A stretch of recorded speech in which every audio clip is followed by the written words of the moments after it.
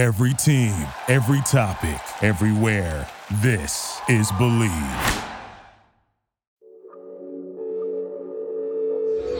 Well, Larry Hughes is going to pop out and get the ball. Jordan's going to rub his man off of Leitner and then cut down the center and gets a nice pass from Larry Hughes.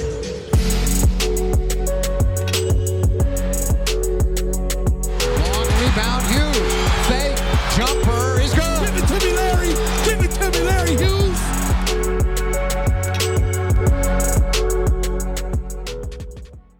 Hello, Wizards fans. Welcome to another Believe in Wizards podcast. I'm your host, Matt Moderno. Today, we've got our final sort of NBA draft preview episode because tomorrow or Thursday, whenever you're listening to this, is the actual draft. We'll finally see what the Wizards do with the 10th pick. If they do anything with the 10th pick, who knows? Could it be the 4th pick eventually, the 15th pick? We'll see what they end up with. If we end up with Devontae Graham or Malcolm Brogdon instead, all sort of things that are seemingly on the table at this point. So going to be really interesting to see how this plays out. But today we're going to just assume that the lottery odds are the same. I've got Osmond Beg, Bullets Forever joining me. Oz and I are going to go through and do 2 different lottery mock drafts for you. The first one will be what we actually expect to happen on draft night. Here's what we've read. Here's the consensus. Here's where we think these teams will kind of go if they keep all their picks. And that's sort of the most realistic outcomes in our opinion. And then we're going to do a separate lottery mock right after it of just, hey, here's what we would do. Let's get weird with it. Like if we're GMs, here's who we think we would prefer at these positions and kind of give our own opinion on those things. So yeah, this is it. This is it for us. This is the last dry run before the big day. So I'm really excited. Hope you guys are too. And then we'll figure out what the heck we talk about for the rest of the summer. So that'll always be kind of an interesting convo. So we're happy to take any input from you all about what you'd like to hear about for the rest of the off season. As always, please rate, review, subscribe. All the kind words we've gotten from reviews this summer have been really appreciated. So thanks to everybody that's taken the time to do that. It means a lot to us. You know, we're not getting rich off of this. So it is kind of a nice morale boost to know that people are liking what they're hearing from us. So appreciate that. And thanks for all the kind words on social media and stuff like that too. But first, a word from one of our sponsors, BetOnline. Our partners at BetOnline can be the #1 source for all your betting needs and sports info. Find all the latest odds, news, and sports developments, including this year's basketball championship finals, the NHL hockey conference finals, Major League Baseball, the latest fighting news, and even next season's NFL futures. Head to the website today or use your mobile device to sign up today to receive your 50% off welcome bonus on your first deposit. Just use our promo code BELIEVE, BLEAV, to get the bonus and get in on the action. BetOnline, where the game starts. With that, let's get to my convo with Oz. All right, I've got Oz joining me here. Oz, thanks for coming on and finally, getting our last mock draft of the draft season out of the way here. Look, man, I'm excited. Just 24 hours away. I'm just pumped up. Let's go. I have made the decision, I think, to go to the official draft party here. So that way I can just be miserable in person in closest proximity to the team if we do something very silly. So full disclosure, I help coach a basketball team, a 13U basketball team, and I am doing my best to get out of that practice or find a convenient excuse. Oh, the gym is unavailable to cancel practice and make it down to the draft also. We just don't have a permit for tomorrow night. No, where did that go? The county pulled it. What can I do? Yep, darn county. It's nebulous enough that the other parents will buy it too, I think. Yeah. All right. So I did a soft intro here. I kind of mentioned the premise to folks, but we're going to do the lottery. So the first 14 picks, the first one is just, here's what we think is the most realistic or likely outcome tomorrow night. And then we'll go through and do like our own, here's the guys we like. That way we're on the record. And here's what we would have done if we were these teams so we can call them stupid, 10 years down the road. All right. So the first pick here, do you want to go first this one and then I'll go first the next one? How's that sound? All right. That works. All right. So this is the version where we think what we think will happen, not what we would like to happen. So I am going to go with Jabari Smith, #1 to Orlando. Okay. That just seems to be, all the momentum seems to be in that direction. I know Vegas has shifted the odds a little bit, but it just seems like he's a versatile player. He's a modern fit in the NBA. Good. I don't think there's anything wrong with him as a prospect. When we get back to the second round of the lottery, I'm sure we might have some differing opinions. But there's really no complaint about this pick. It's a good ad for that roster. Yeah, he fits what they do too, right? Like they like that sort of 6'9" athletic guy that does some stuff. I don't know. He just kind of tracks where I think they're trying to go to. So I think that makes the next pick pretty easy for me. By all accounts, Oklahoma City seems to like Chet. They've got the timetable to do it. So I'm going to take Chet Holmgren, number 2 for the Oklahoma City Thunder.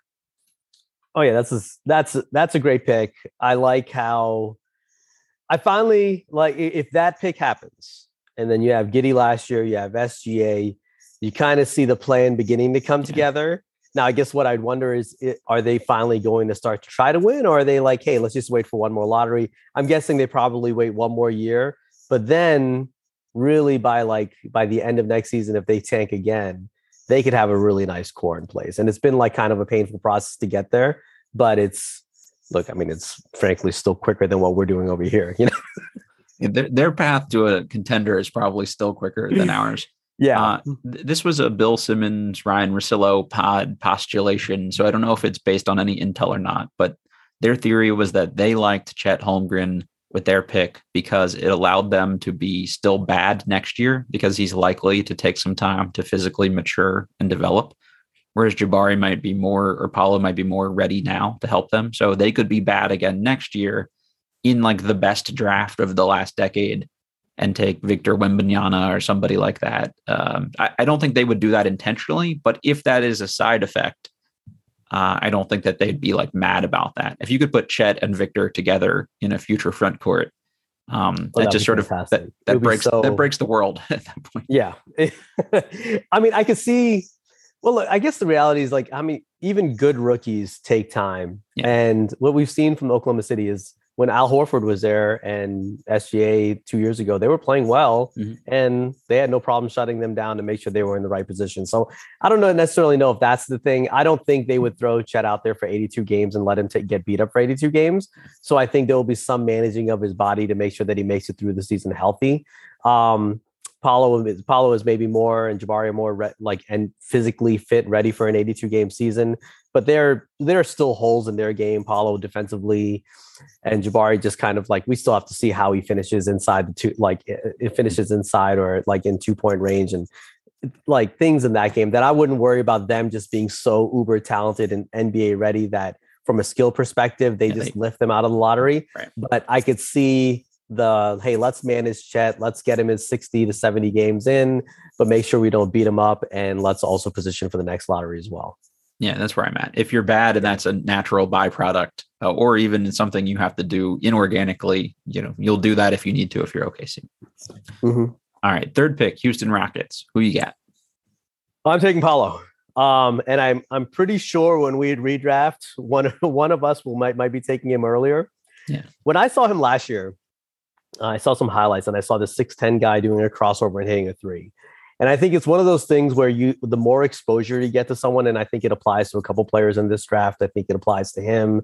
I think it applies to like a Johnny Davis. I think it applies. There are several players that because you've seen more, and it's funny. It used to be where if a guy was like a 4-year guy and you saw them too much, that would work against them.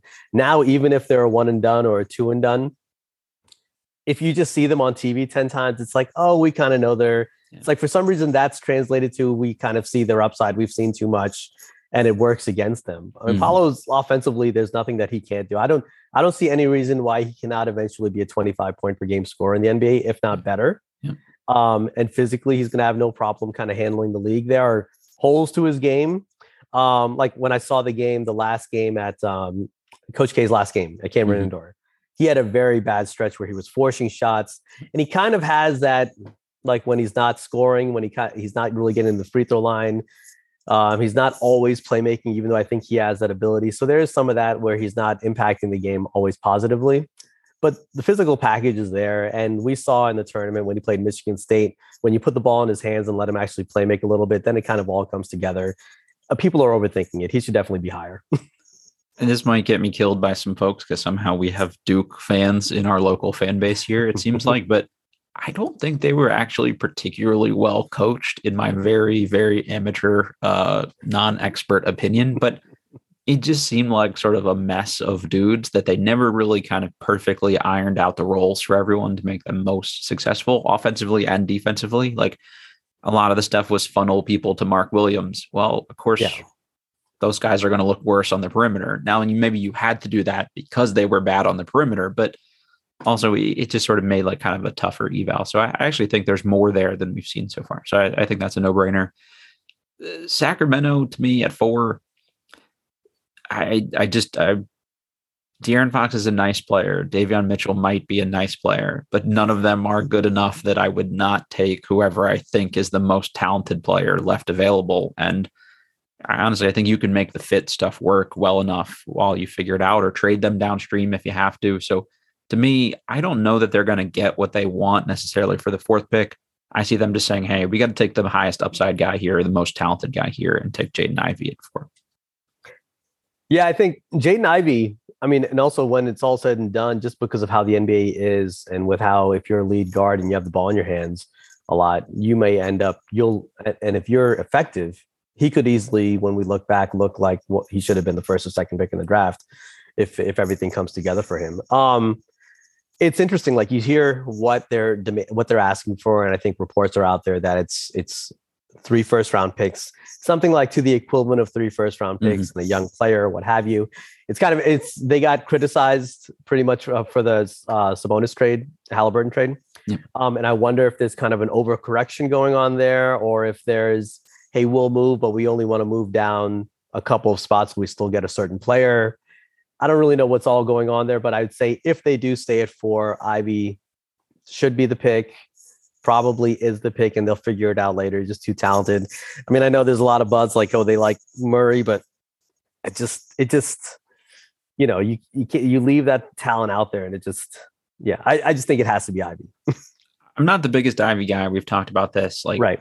To me, I see more like Reggie Jackson level upside than I do John Morant level upside. Still a good player, and you know, it doesn't mean that he won't become something better. Just the in-between game thing kind of weirds me out a little bit. You know, all those guys are so good in the mid-range too, and he doesn't really have that kind of in-between stuff yet. But there's so much upside there that you just have to do it. You have to do it, and you figure all the rest out later. And right. And I think actually what I'd probably prefer to do if I were them, but again, it's like, who knows what their organizational goals are.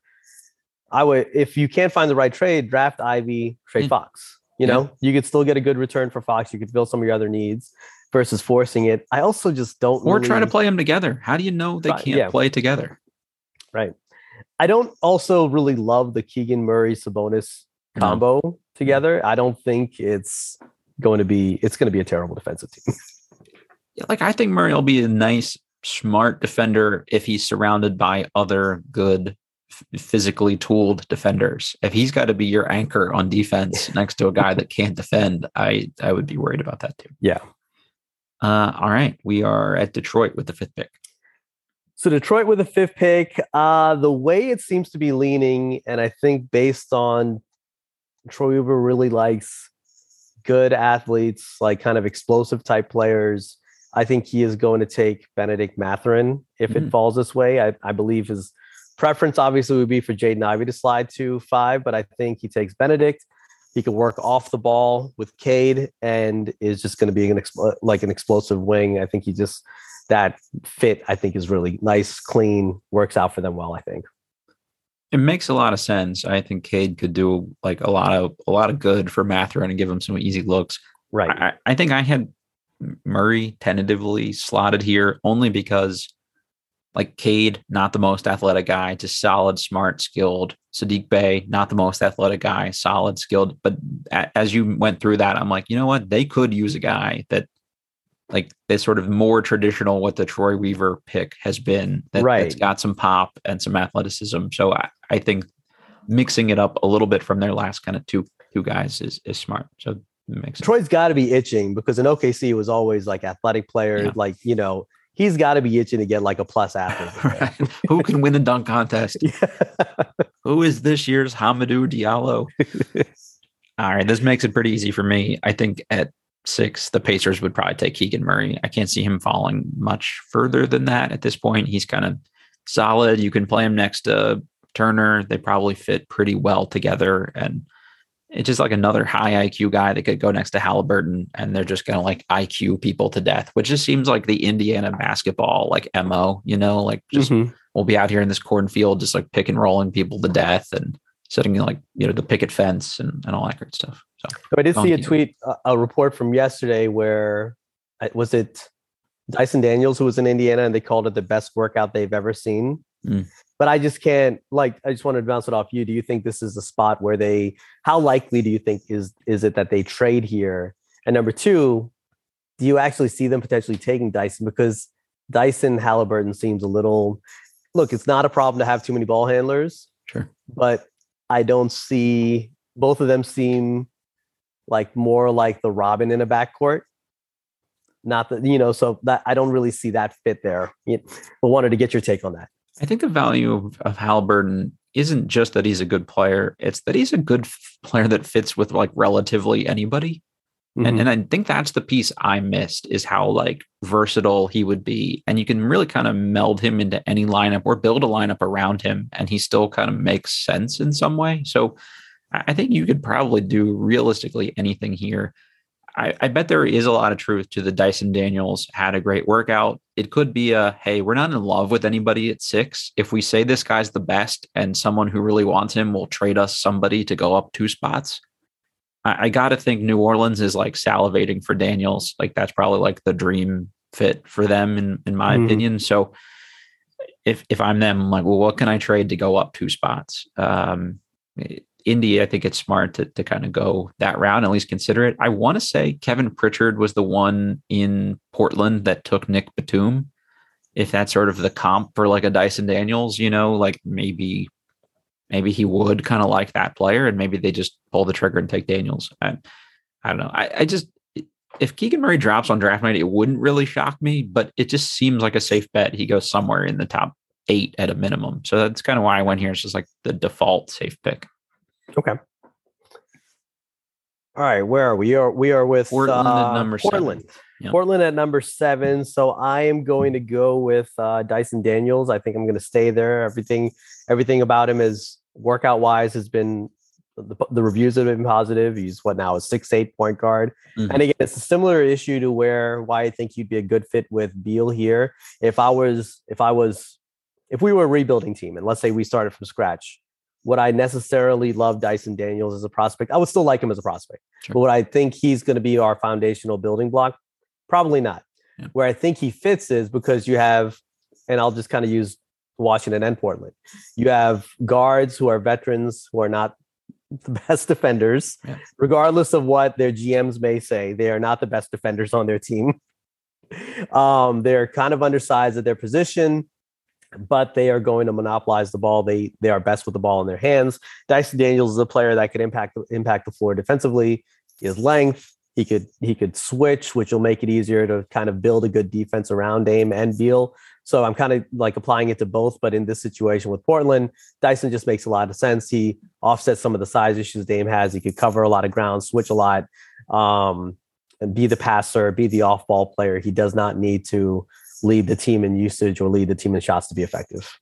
I've been watching a lot of Ignite recently, and I think I kind of slept on some of the really special reads that Daniels makes. And a lot of that, I think, was just kind of, I'm playing with these either older, unathletic vets, or, they can't get to the passes I want to throw them, or these young guys who don't see what I see. He had a couple Beauchamp is a really good cutter, and Daniels had a lot of really good finds throughout the year for him, for backdoor stuff, some no look passes. I think if he played with smarter, high IQ guys, he would look even better. But yeah. I'm with you. To me, he's talked about one of his heroes growing up has been to watch Joe Ingles, and they're different players. And I think Daniels can be a better player than that. But Ingles was just let me be solid and do all the dirty work. And if I'm your 4th or 5th starter on a really good team, we're a really good team. And I think that's kind of where I see Daniels turning out. I think also with Daniels, because he's not kind of smaller, explosive, flashy, he makes a nice pass, but at 6'8", he just throws it over the top, and it doesn't necessarily look like the look is good until, like you said, you take your second look and you're like, wow, he saw that read, he threw it over, kind of led the offensive player, threw it over the defense in a way that only a 6'8" guard could do. And on second look, it looks a lot better than at first blush you kind of give it credit for. Yeah, agreed.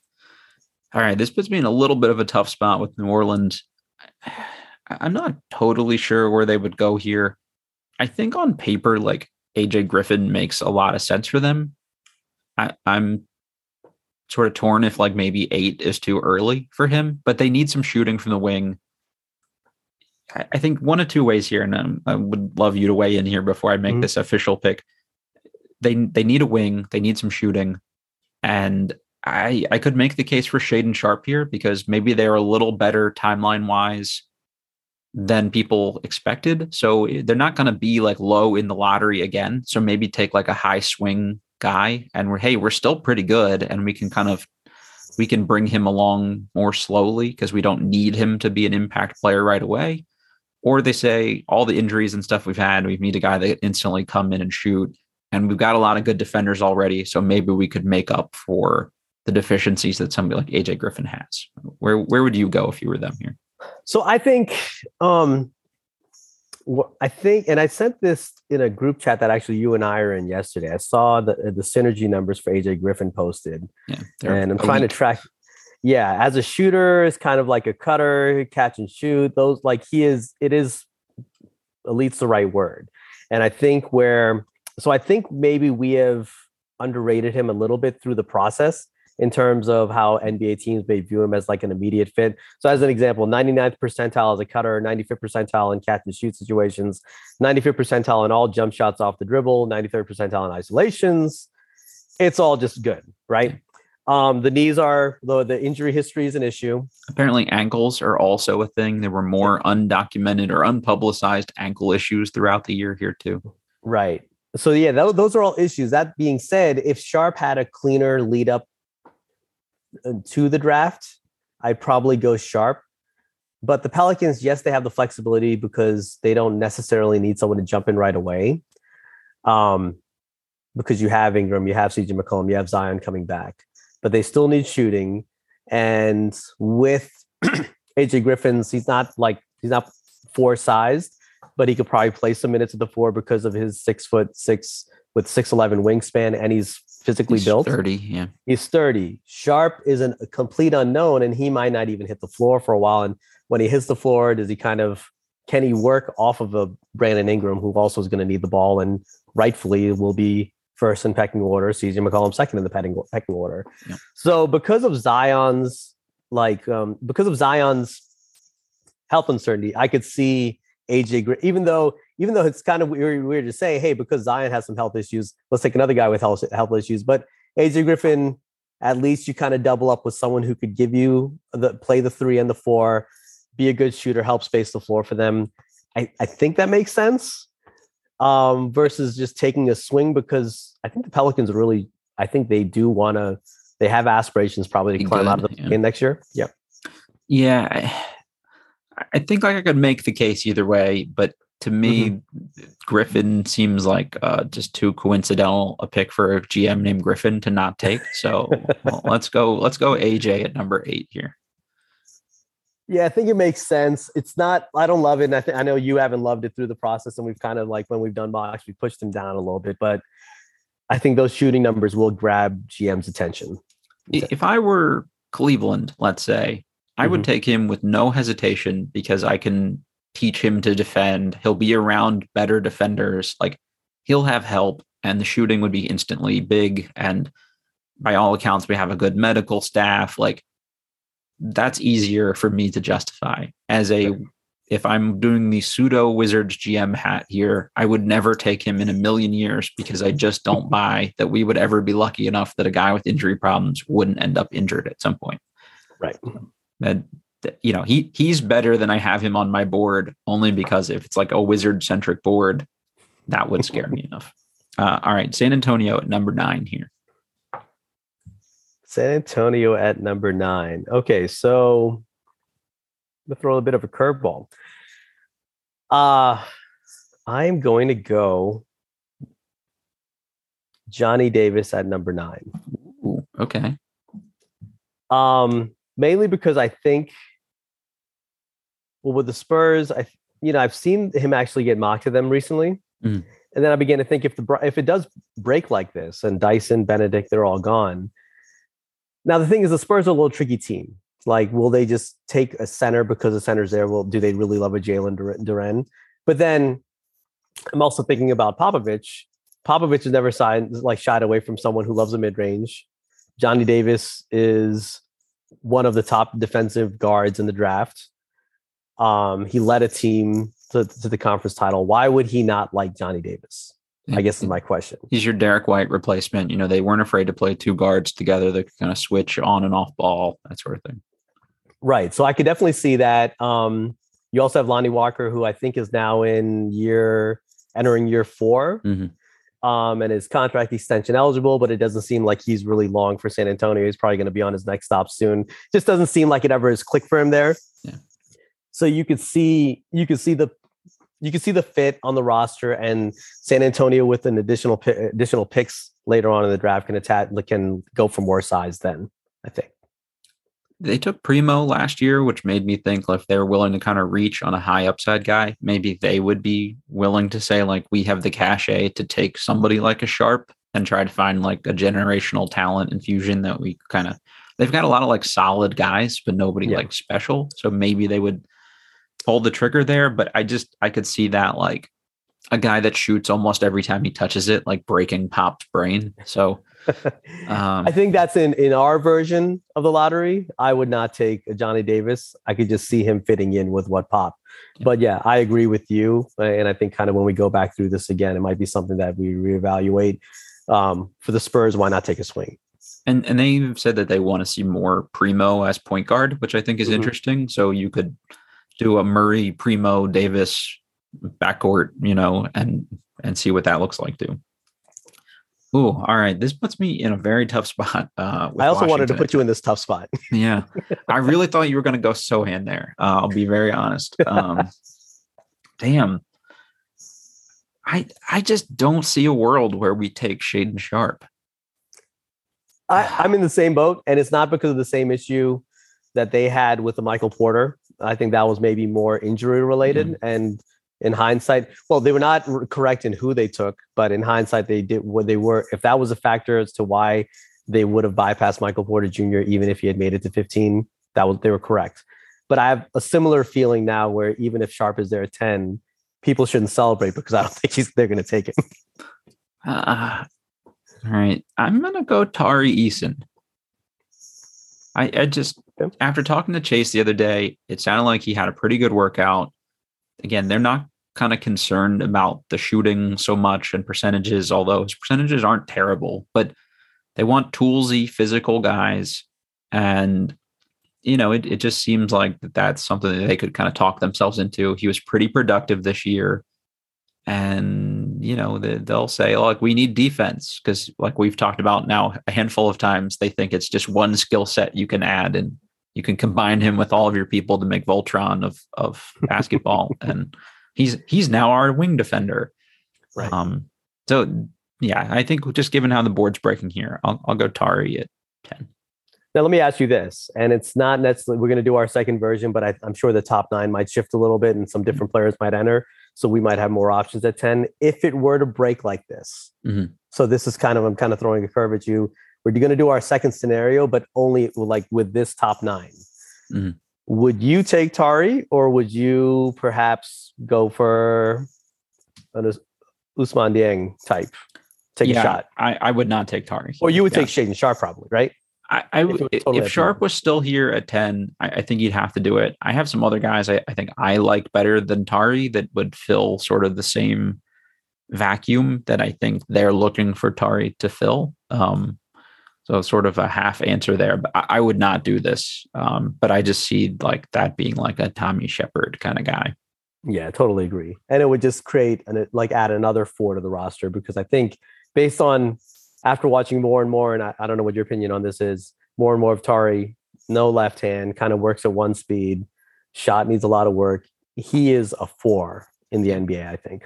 So yeah, he'll guard some threes, especially the bigger threes. Like you could throw him on Paul George probably, and he's sturdy enough, but also quick enough to do it. But also if he played some Brandon Clark backup 5, it wouldn't shock me. And you just went like crazy small and you put him he's basically the 5 defensively next to Porzingis, who's the 4 offensively. Like that to me is probably more how he probably gets used, at least early.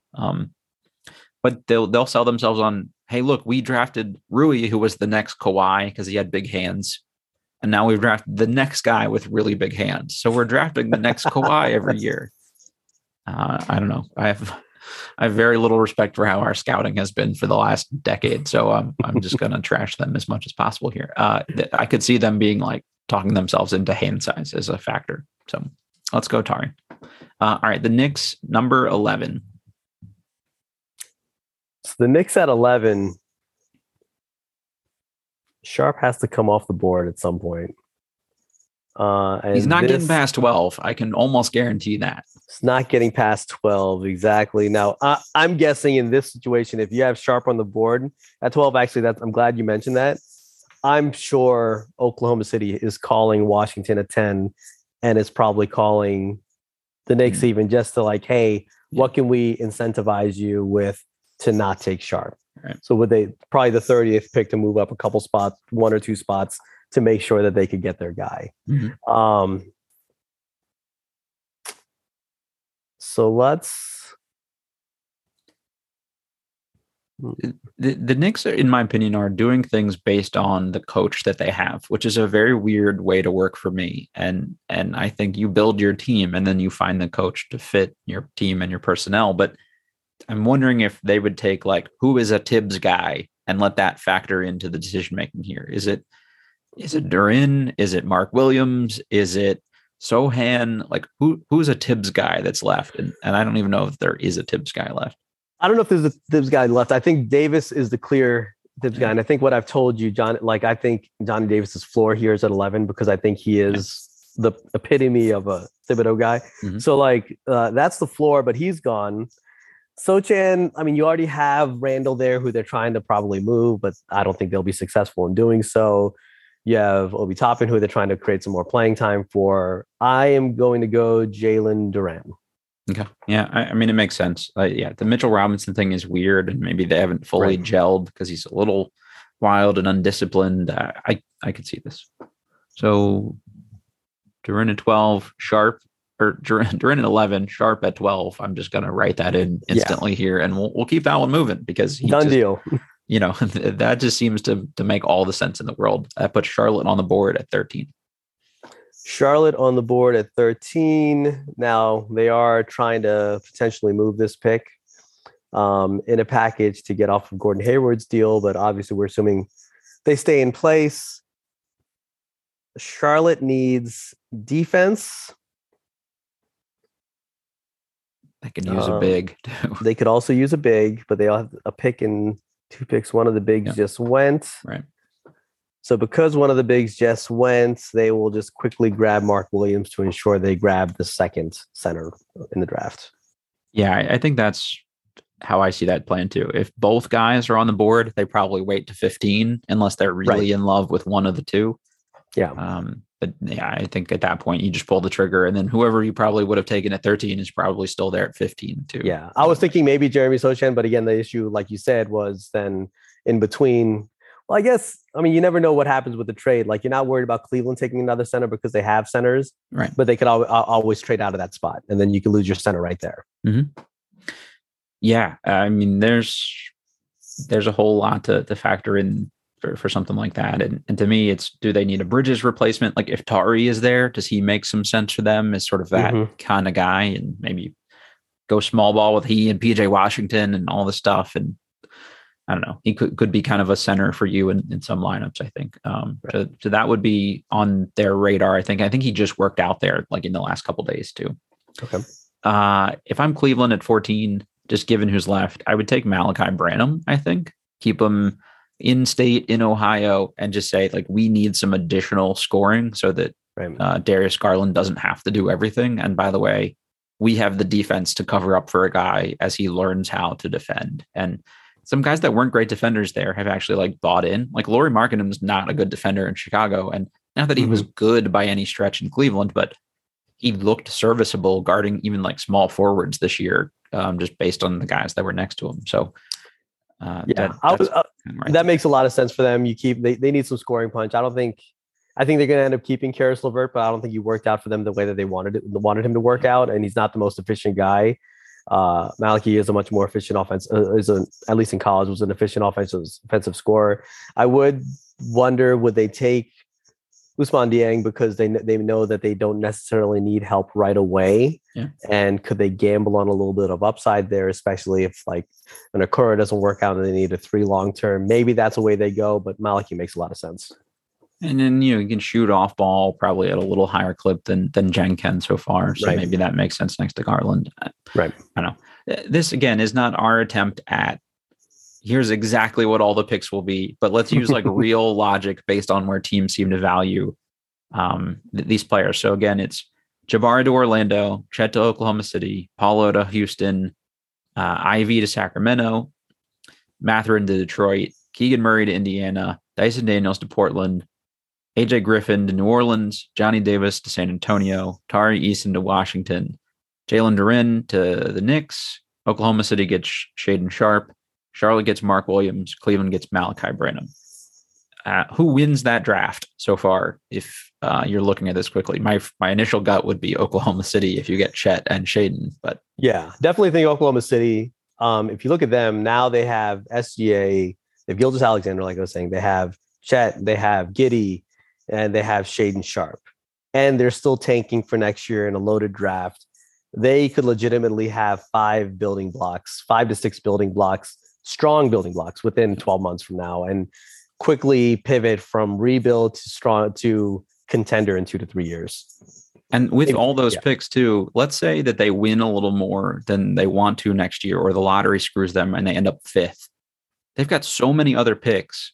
They can do what it takes to get from 5th to 2nd or 1st or whatever. Maybe nobody would give up Victor at 1st, but if you took Scoot Henderson at 2, all of a sudden, this is a very, very reasonable strategy for them to just build up their war chest of assets. And this is the year I think it'll pay off, this upcoming year. Right. And if Giddey looks like a great on-ball player and Sharp looks like the next thing at the 2 guard, then you have the flexibility also of moving Shai Gilgeous-Alexander, who's your big money guy, because there's always that concern when you have a lot of rookie contracts turning, and the money could add up very quick, go from nothing to a lot very quickly. So, like you said, they could trade SGA, get a lot of picks back, and kind of just keep reloading that way, and just reset the rookie time clock with their contracts, and really kind of just be in the clear for a while. They have a lot of options there. Yeah, it's what a smart team building strategy that's already worked out for them pretty well once before. Shocker. And the funny thing is, just 2 years ago in the bubble, they were in the playoffs. Yep. It doesn't take forever, folks. It doesn't have to if you're good at it. And now, to be fair, they did draft 3 Hall of Famers, which is a pretty good track record. And then he still didn't win a ring. So, there's something to be said for that. But if you want to be contending, that's the way to do it. All right, let's do our version. Let's get real weird with it here. Okay. Here are the guys we like. Here's what we would do. Screw the consensus. Let's pretend we haven't read a mock draft. If we're picking as the general manager for these teams, let's do this thing. Now, can I ask you a question? Sure. Is this going to be just straight picks? Yeah, if you were on the clock, can I call you and just say, hey, I want to jump up from 10 to 6, or are we just going straight picks? Let's go straight picks for this one. Okay. Got it. Just for sake of complexity. It'll get a little too weird then. Yeah, it could get very weird. We got a weirdness threshold we can't cross on this podcast. All right, I'm going to take Paolo Banchero number 1 here. It's just what I would do. I just don't see a world where he's not really good. I don't buy into any of the, well, what about his shooting percentage? What his defense? Like, who gives a shit? If you're drafting a guy to be elite offensively, I think that's your guy.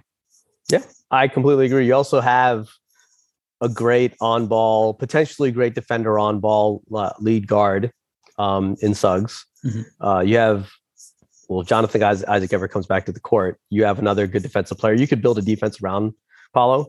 Yeah. And his offense, like I said, he's going to be a 25 point per game player in the league. And I think it's going to be pretty quickly.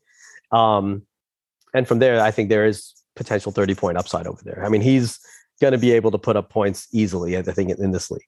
You could have the Duke front court with Wendell Carter. Like, they kind of match up well together, I think. And Paolo has like they don't have a traditional point guard. So he's a guy that could get the best out of Suggs. He's the guy that could get the best out of Franz. Like, right. You've now got multiple guys that are sort of dangerous and could set other guys up too. So I mean, Banchero also, he doesn't need to be set up necessarily. So like you said, Suggs isn't the best. Suggs had a rough rookie year, but his defense, I think, will play. You have to see how quickly the playmaking and shooting catches up. You don't have to put that much pressure on him if you just feed the ball to Banchero. Yeah, absolutely. All right. Number 2, Oklahoma City. Who would you take number 2 off the board here? I'm still taking Chet over here. Yeah. I just like same reasons why we said that they won the prior mock that we just did. Mm-hmm. So if they won that one, why change it around? Yeah, I agree. It just makes the most sense here. For Houston, number 3, I would take Jabari Smith. It just makes a lot of sense to me if I'm them. He's like a guy that doesn't need to dribble 100 times to be effective, and he can't dribble 100 times. So with the team they've got, if you're insistent on leaving Kevin Porter Jr. and Jalen Green as your backcourt together, like somebody that can do some things off ball, add some shooting, add some defense, getting rid of Christian Wood, they're probably meaning they're going to play Alperen Şengün a decent amount of minutes. He's one of the worst defensive players I saw this year. So maybe Jabari cleans up some of that. Yeah. All right. Number 4, the Sacramento Kings. Number 4, the Kings. So what we talked about before is I just don't love the Keegan Murray, Domantas Sabonis combo. Yeah. I don't know who else can really jump all the way up to 4 that would justify it. So yeah, I'm going to stick with Jaden Ivey for the same reasons that we said before. It just makes the most sense here. I don't know what the Kings, I'm feeling the Kings are going to do something strange. Yeah. I just can't like pinpoint exactly what it's going to be yet, but and it is kind of interesting that they've Fox, then Davion Mitchell, Halliburton, now Ivy. They just keep taking guards. Let's just see how they play together. But just get the talent in. Getting the talent in is the main thing. This pick, if they reach for need, it would, it is what it is. But like Jaden Ivey should not go below 4, in my opinion. If there was a team that could convince themselves to take like a Benedict Mathurin in the top 4 or something, I feel like Sacramento is the team that could do that and just be like, well, he's the best fit next to the other 2 and just make the draft instantly get crazy. Oh yeah. That's the one player when I was kind of going through this exercise saying, hey, maybe he could, but it just seems like such a big jump. Yeah. If he had a little more on ball game, just a little more, not a ton more. If he had just a little more, I could justify it, but based on kind of actually your comp was good. Like, is he going to be Caldwell Pope or is he going to be better? You can't take that player at 4. Right. I mean, it sounds funny. I could take him at 5. I just can't take him at 4. Yeah, it's hard. Like there seems like a talent level drop from he and Ivy, at least in the consensus. All right. If I'm on the clock at 5 for Detroit, I take Shaedon Sharpe. I just do it. I don't even think twice about it. And I just say, look, Cade's such a veteran, like presence mentally, he just seems like this old soul and he's responsible and already talks like he's a leader. He could help bring Sharpe along and he's okay kind of sacrificing his shots to set a guy up like that. You could get easier buckets for somebody like Sharpe so he doesn't have to gun so much. They could use that athleticism we talked about. A guy, if he has a 49-inch vertical jump, seems like he's pretty athletic to me. I don't care if he's a 1-foot or a 2-foot jumper. Like if you can do that, you could be a pretty good running mate for Cade Cunningham, I think. Yeah, I think that makes a ton of sense. Detroit should be in no rush to try to win and try to build around Cade Cunningham, as like they have plenty of time on his rookie contract. Be bad for another year. Take the time with Shaedon Sharpe. You have your backcourt set. I'm still not convinced in terms of what Saddiq Bey is long term and what Isaiah Stewart, like what Stewart is long term.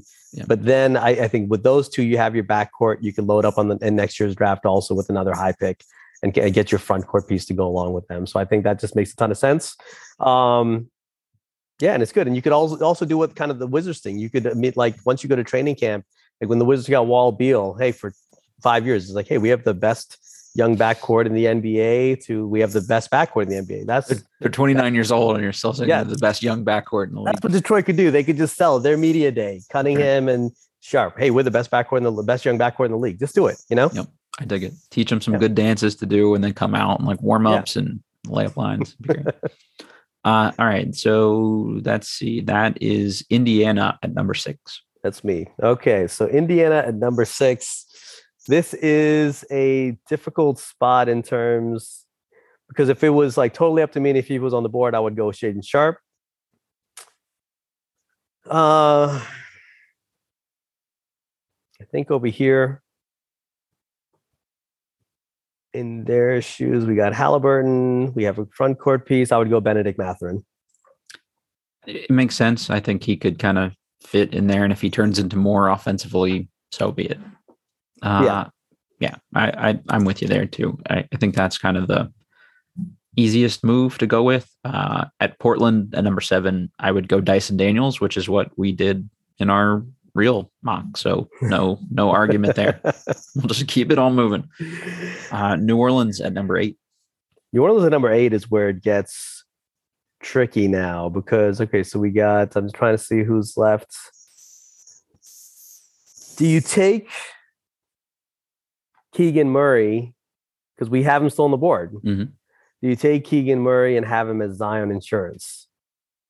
Could you play them next to each other? Could you play him with, other bigs on their team? Can he be more of a wing? Like, does he have you could play, I'm sure he could play some with Zion, and he slides to the 4. Look, Zion's not going to play the 2 games. You hope to get. It's kind of like the Porzingis thing over here. You just hope to get 60. So you'll need someone for those other 20, and you could probably get by with some minutes. I think it could be pretty. That's a good fit. Yeah, let's go with that. I think that makes sense. And I just want to see how Brandon Ingram, Zion, and Keegan Murray on a court together at the same time would actually work. Plus Herb Jones and CJ McCollum, and just like get real bizarre with it. It's an interesting team they put together. And it's like, I doubt when looking at it, there's no way that was like their design. They've kind of just pivoted on the fly, but they put something interesting together on the fly, Yeah, absolutely. Yeah. I think that just seems like a really good call for them too. All right. San Antonio at number 9. I think if I were them, I would take, I would take Ousmane Dieng and just say like, hey, we don't mind international players. We've kind of taken a similarly profiled player before. He's French. They love French guys. I'm sure Tony Parker's given them a lot of insight. I think Tony is working for them in some capacity right now. So I'm sure he's known Dieng for 15 years, and they've got international scouting department that works, with a lot of the Australian stuff. So like they would know some dudes there. He's big. He's a shot maker, shot creator for people. I think he profiles as a pretty good on and off ball defender, which is something they'd love. And maybe allows you to move Keldon Johnson back to the 3 more, as opposed to making him a small ball 4. So, I think that's how I would go if I were them. Okay, you have taken my pick because that's who I was going to have at number 10 for Washington. And it's funny because during Shepard's press conference, he even mentioned that the best player in the draft doesn't have to be the best player in the draft right away. He cited where Giannis went in the draft. He cited where there was another player, Nikola Jokic, I think he mentioned him, and he mentioned that it doesn't even have to be, it could be an international player. And I was like, wait, is this who he's talking? Is he talking kind of planting the seeds already for Ousmane? He also said that he thought all 5 of the guys that they liked at 10 would all still be available too. But then they also said they liked guys that were super productive this year, which Dieng was awful for half the year. So they've said everything at this point. They've said everything. But those comments did make me think, hey, this is someone that they could take. Sure. They could develop. There'll be no pressure on them to play, which would annoy the fans because they're not really getting anything out of the 10th pick. But they could just sell them as, hey, this is our guy in the future. Yeah. I'm having a tough time with this one because there's no one that I really love in this slot. Mm-hmm. I'd probably, if it broke this way, I would take calls to see if anyone wants to move up at all. Yeah. Move down a couple spots. I've kind of gone the Johnny Davis path a few times, but I don't want to go that way again because it's got to mix it up a little bit, Mm-hmm. Yeah, I take it. I do not want to take Jeremy Sochan. I was actually tweeting a tweet from you when you said the workout was going to happen, and it was the Michael Scott I'm dead inside. Yep. And I got a couple people mad. Their take was, hey, I guess you don't like defensive prospects. I wasn't aware high. If they came at you, man, they were in. I wasn't aware that he was the only defensive prospect in the draft, right. But apparently that's the case. Yeah, all the other guys you liked, they played terrible defense. They played terrible defense. Also, I just don't see any world where you could have him and Denny sharing the court together. Yeah. It doesn't like, I just don't see that. So I'm still stuck. Like, can I have a pick that I think they would do? Another pick that I think they would do that I don't necessarily love. Sure. Fire away. This is your board. You can do whatever you want here. Because of his great synergy numbers, and if the board breaking like this, let's go AJ Griffin and let's go Tommy Shepard, because I could definitely see this saying that they brought in Adrian Griffin last year. Yeah. Like, he'll definitely cite that his father played in the NBA, pedigree's there, great basketball family, all that. Interview was good. Stuff. Interview was good. We love the dad. We love him. We love the family. Tommy will give a story about how him and the dad have shared a beer together like 20 years ago, and something funny happened, or he basically was holding AJ Griffin in his lap that day. He's actually the godfather of AJ Griffin. He is, yes. That's the thing. He will announce that he actually has been his godfather all along after making the pick. I could definitely see AJ Griffin being the pick because of that whole kind of, he comes from a basketball family and because of the shooting. I am going to take Marjon Beauchamp, number 11, to the Knicks. I made the comp in my Bullets Forever draft guide thing that's about to come out after this pod drops, and I compared him to like Jimmy Butler potential. He's big, he's physical, he's got great like sort of small forward tools. He's like a good cutter. He can impact the game without shooting at a high percentage, which is sort of what I see Butler doing. Like, there's cutting, there's finishing around the rim, there's offensive rebounding, he tips the ball out to people, he makes great passes. I think the ball handling's real. The shooting is a little inconsistent, but he can make shots, if that makes sense. And I mentioned this in sort of our group chat here too. There's Frank Mastriano. I think I'm saying that properly. Everybody just calls him Frank, but he's this like former Marine workout guru that like Gilbert Arenas credits for like turning him into super Gilbert Arenas. And Beauchamp basically spent a whole year working with Frank, and then COVID shut them down. It was actually where Kyrie Walker was working out too. So they've maybe got that connection. Maybe Kyrie knows and can give people some intel here too. But anyway, it's they were working out in San Francisco. COVID killed them. So he went back to play for his like local JUCO with like buddies he knew on the team. And he was getting ready to quit basketball because shit kept not working out for him. Refound his love for the game, stumbled his way into like a conversation with Rod Strickland, who put him in touch with Jason Hart, who got him on the Ignite team. He was like a last roster spot fill-in. And then they were like, holy shit, this guy's really good. Like, this is why he was like a high 4-star recruit. This makes sense now. I'm just like all in here. I think he'll be the best defender in this draft. Like I'm staking my claim that he's like a Mikal Bridges level perimeter defender. Careful. Jeremy Sochan will not be happy. I understand. We can only like the one defensive player that they all like. Otherwise we hate defense.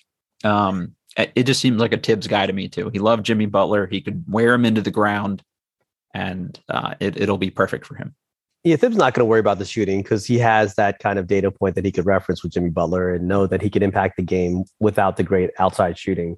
That just seems like a Tibbs move. The old school guy that's like, well, he has put back layups. He got offensive rebounds. Like, cool. Yeah, and he's being smart through the process. I think I was listening to an interview yesterday where he said he wants to be the next Herb Jones. Yeah.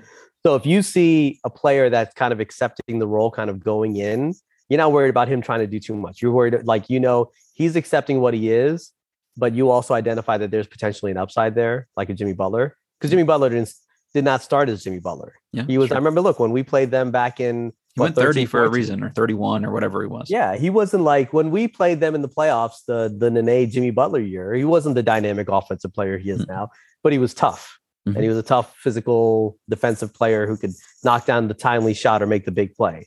And yeah, that kind of fits. He also apparently killed it in his Wizards workout. We saw some media clips of him not shooting particularly well, but they also put him through like the toughest workout that teams run, which I keep hearing from people about how tough the Wizards workout is. So, but he apparently looked good in said workout against Ochai Agbaji. All right. Number 12, the Oklahoma City Thunder. Oklahoma City. I am going. So Swan is gone.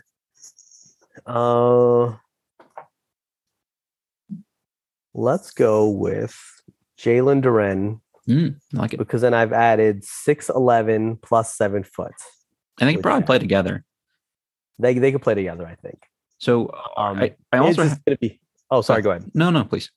I was going to say you have the potential of like if Giddey eventually moves to the point, you have a potentially like you have a really lengthy. You just have a lot of length on the floor with those two. That's kind of like with the way size and all that, like size, reach, kind of covering as much floor as you can.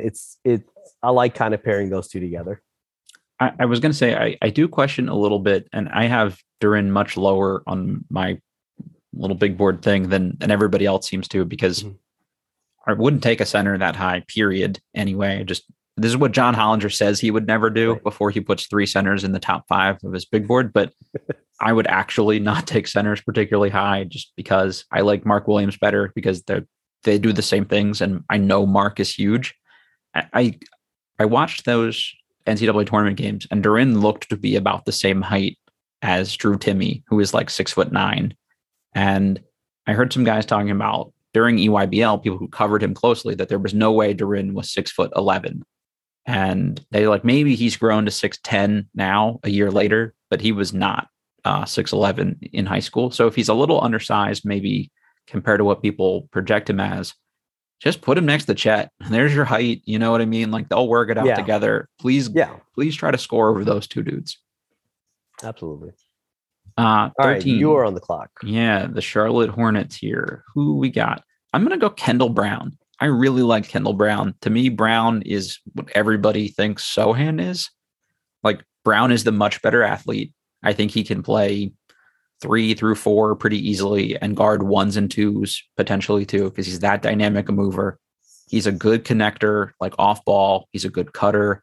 He's a crazy lob threat as a wing. He'd be really good in transition. I just think he's like their Miles Bridges replacement longer term here. He just comes in and just like, he would be a nightmare trying to like get out of the way of with LaMelo throwing lobs to him in transition. So that would be fun to watch. That fast break would be a lot of fun to watch. Kendall Brown is my guy. All right. And with our last pick, the Cleveland Cavaliers, who would you go with?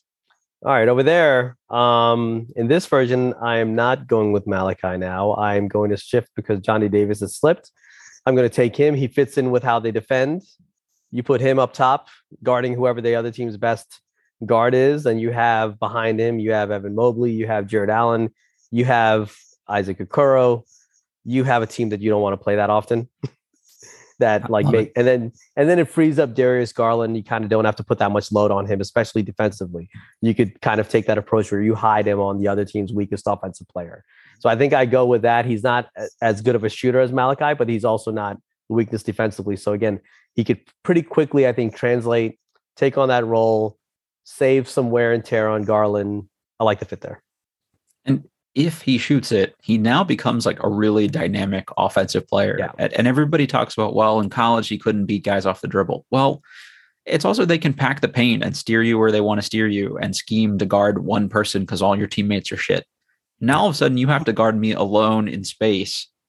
And I'm creative enough to get to step backs and all those kinds of things. If he shoots a reasonable percentage, that's a tough cover, in my opinion. So I think, I say this knowing full well he's like 14th on my board. So this is exactly where I'd take him. But I do think and I know you're under the same opinion, like we've kind of nitpicked Johnny Davis to death at this point.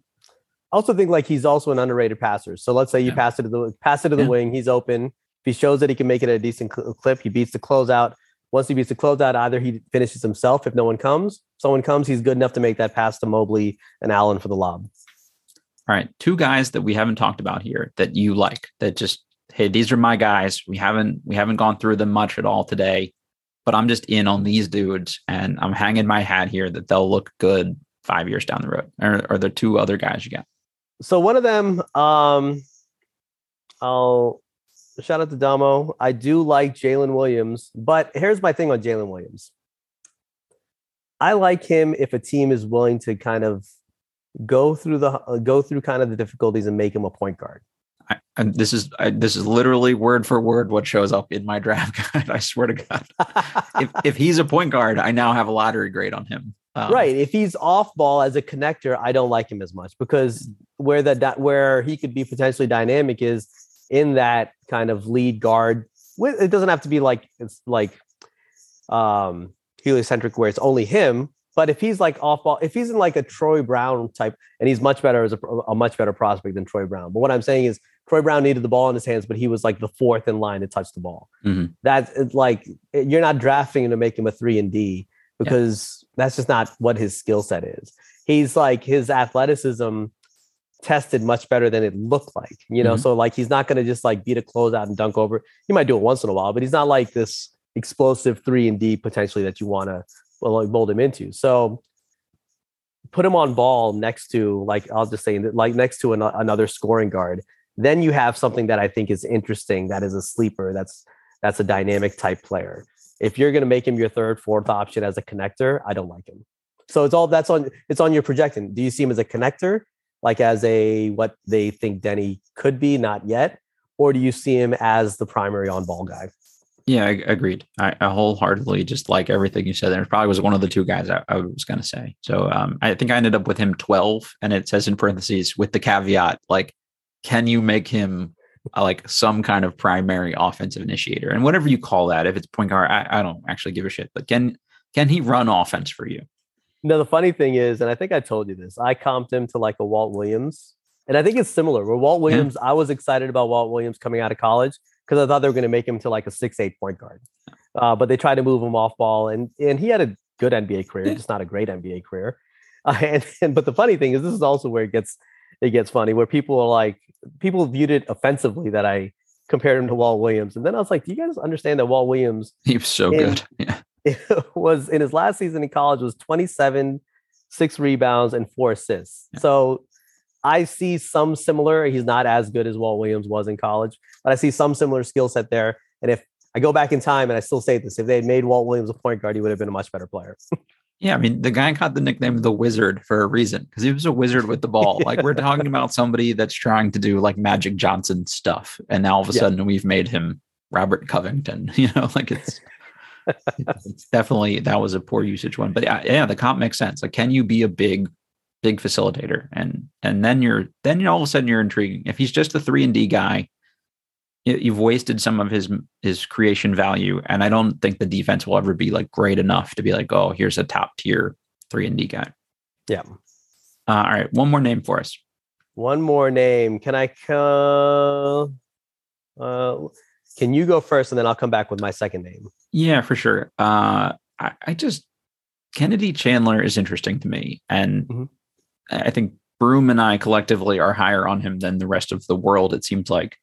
And I hate small point guards. I'm going to be on the record as I almost never have those guys like in a valuable draft range. But if I were going to bet on a small point guard to be productive in the NBA, Chandler's the guy, because what he does matters on a court. And he's longer than 6 foot tall.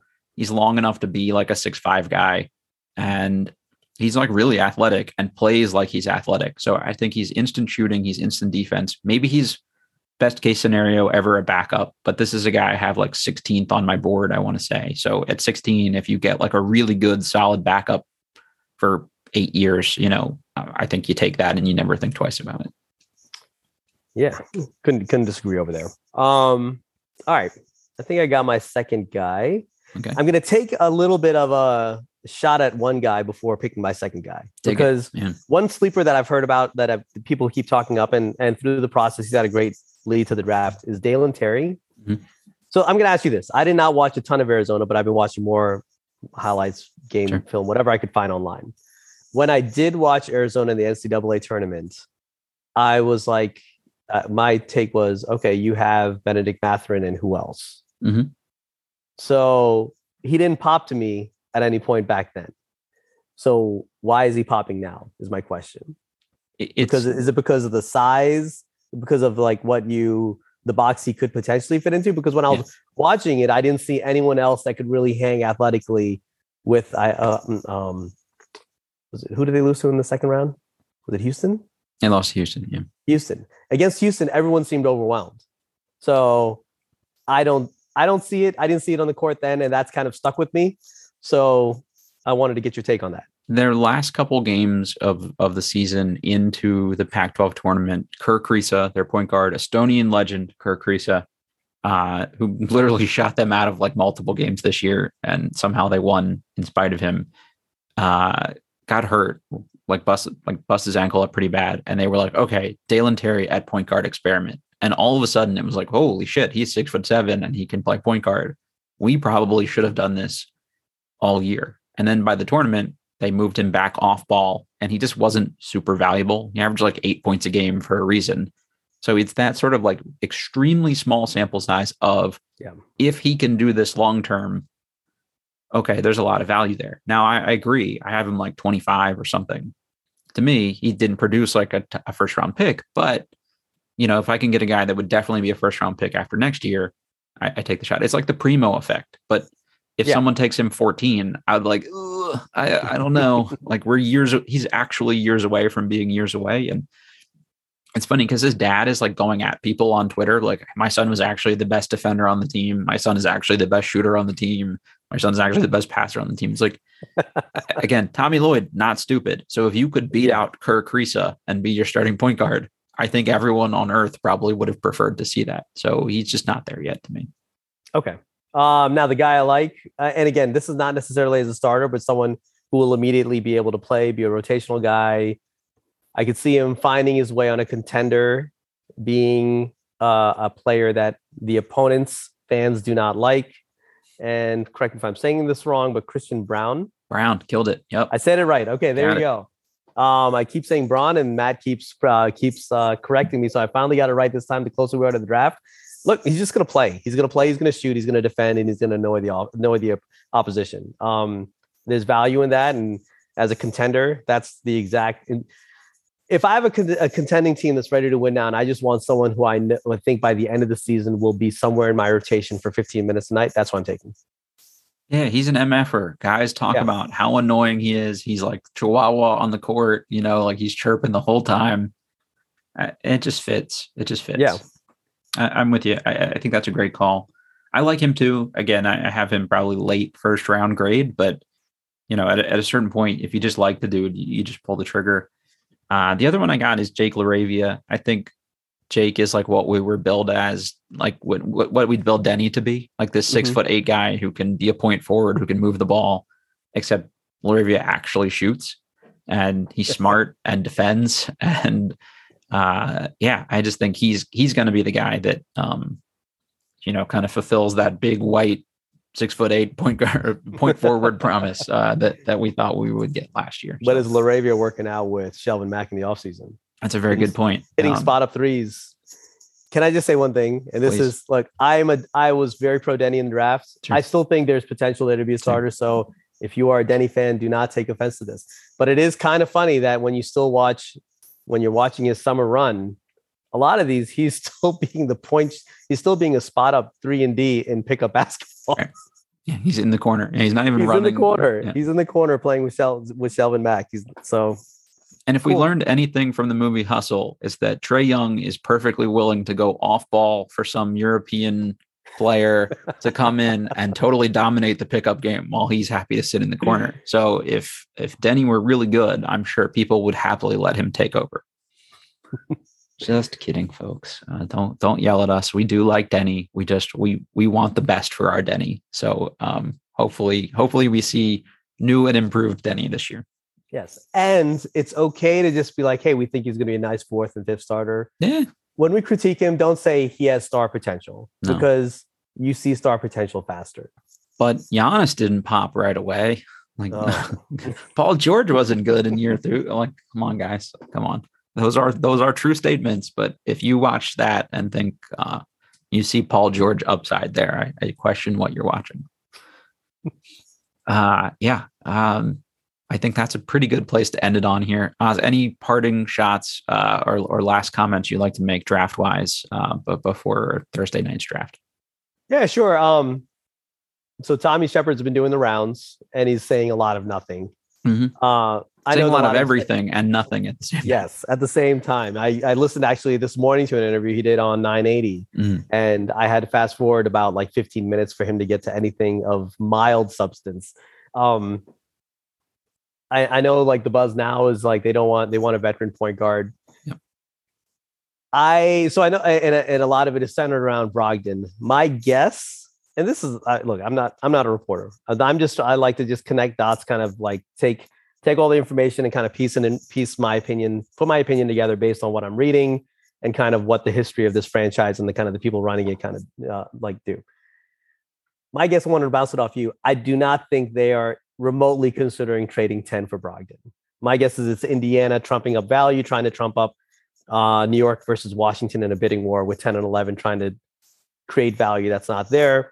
It just would not fit the Shepherd box at all for a trade. Now, I'm not saying that Shepherd will not try to make a trade on draft day.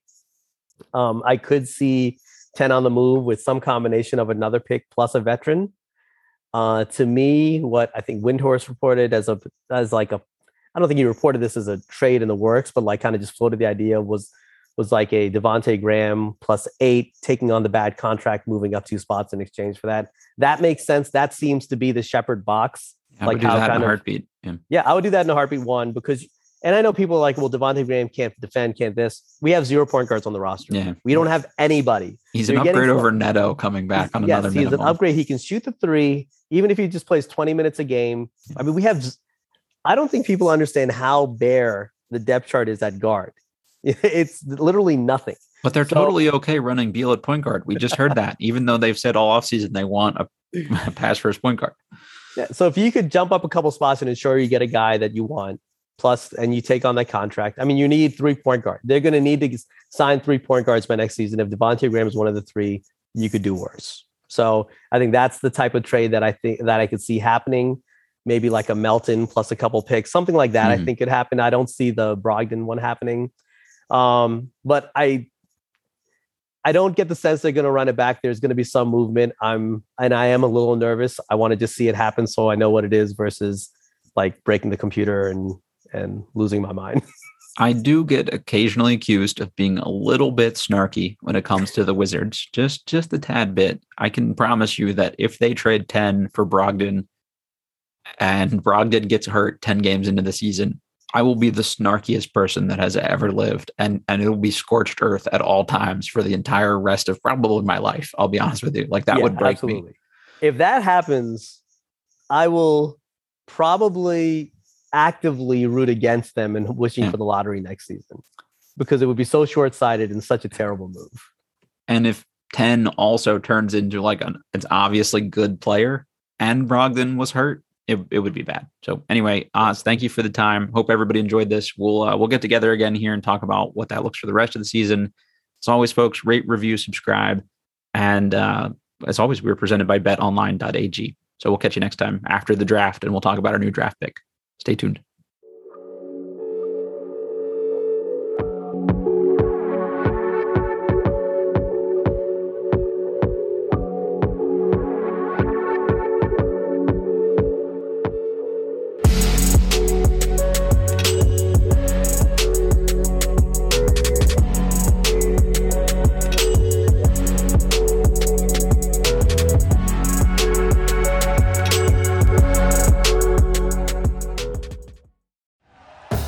Thank you for listening to Believe.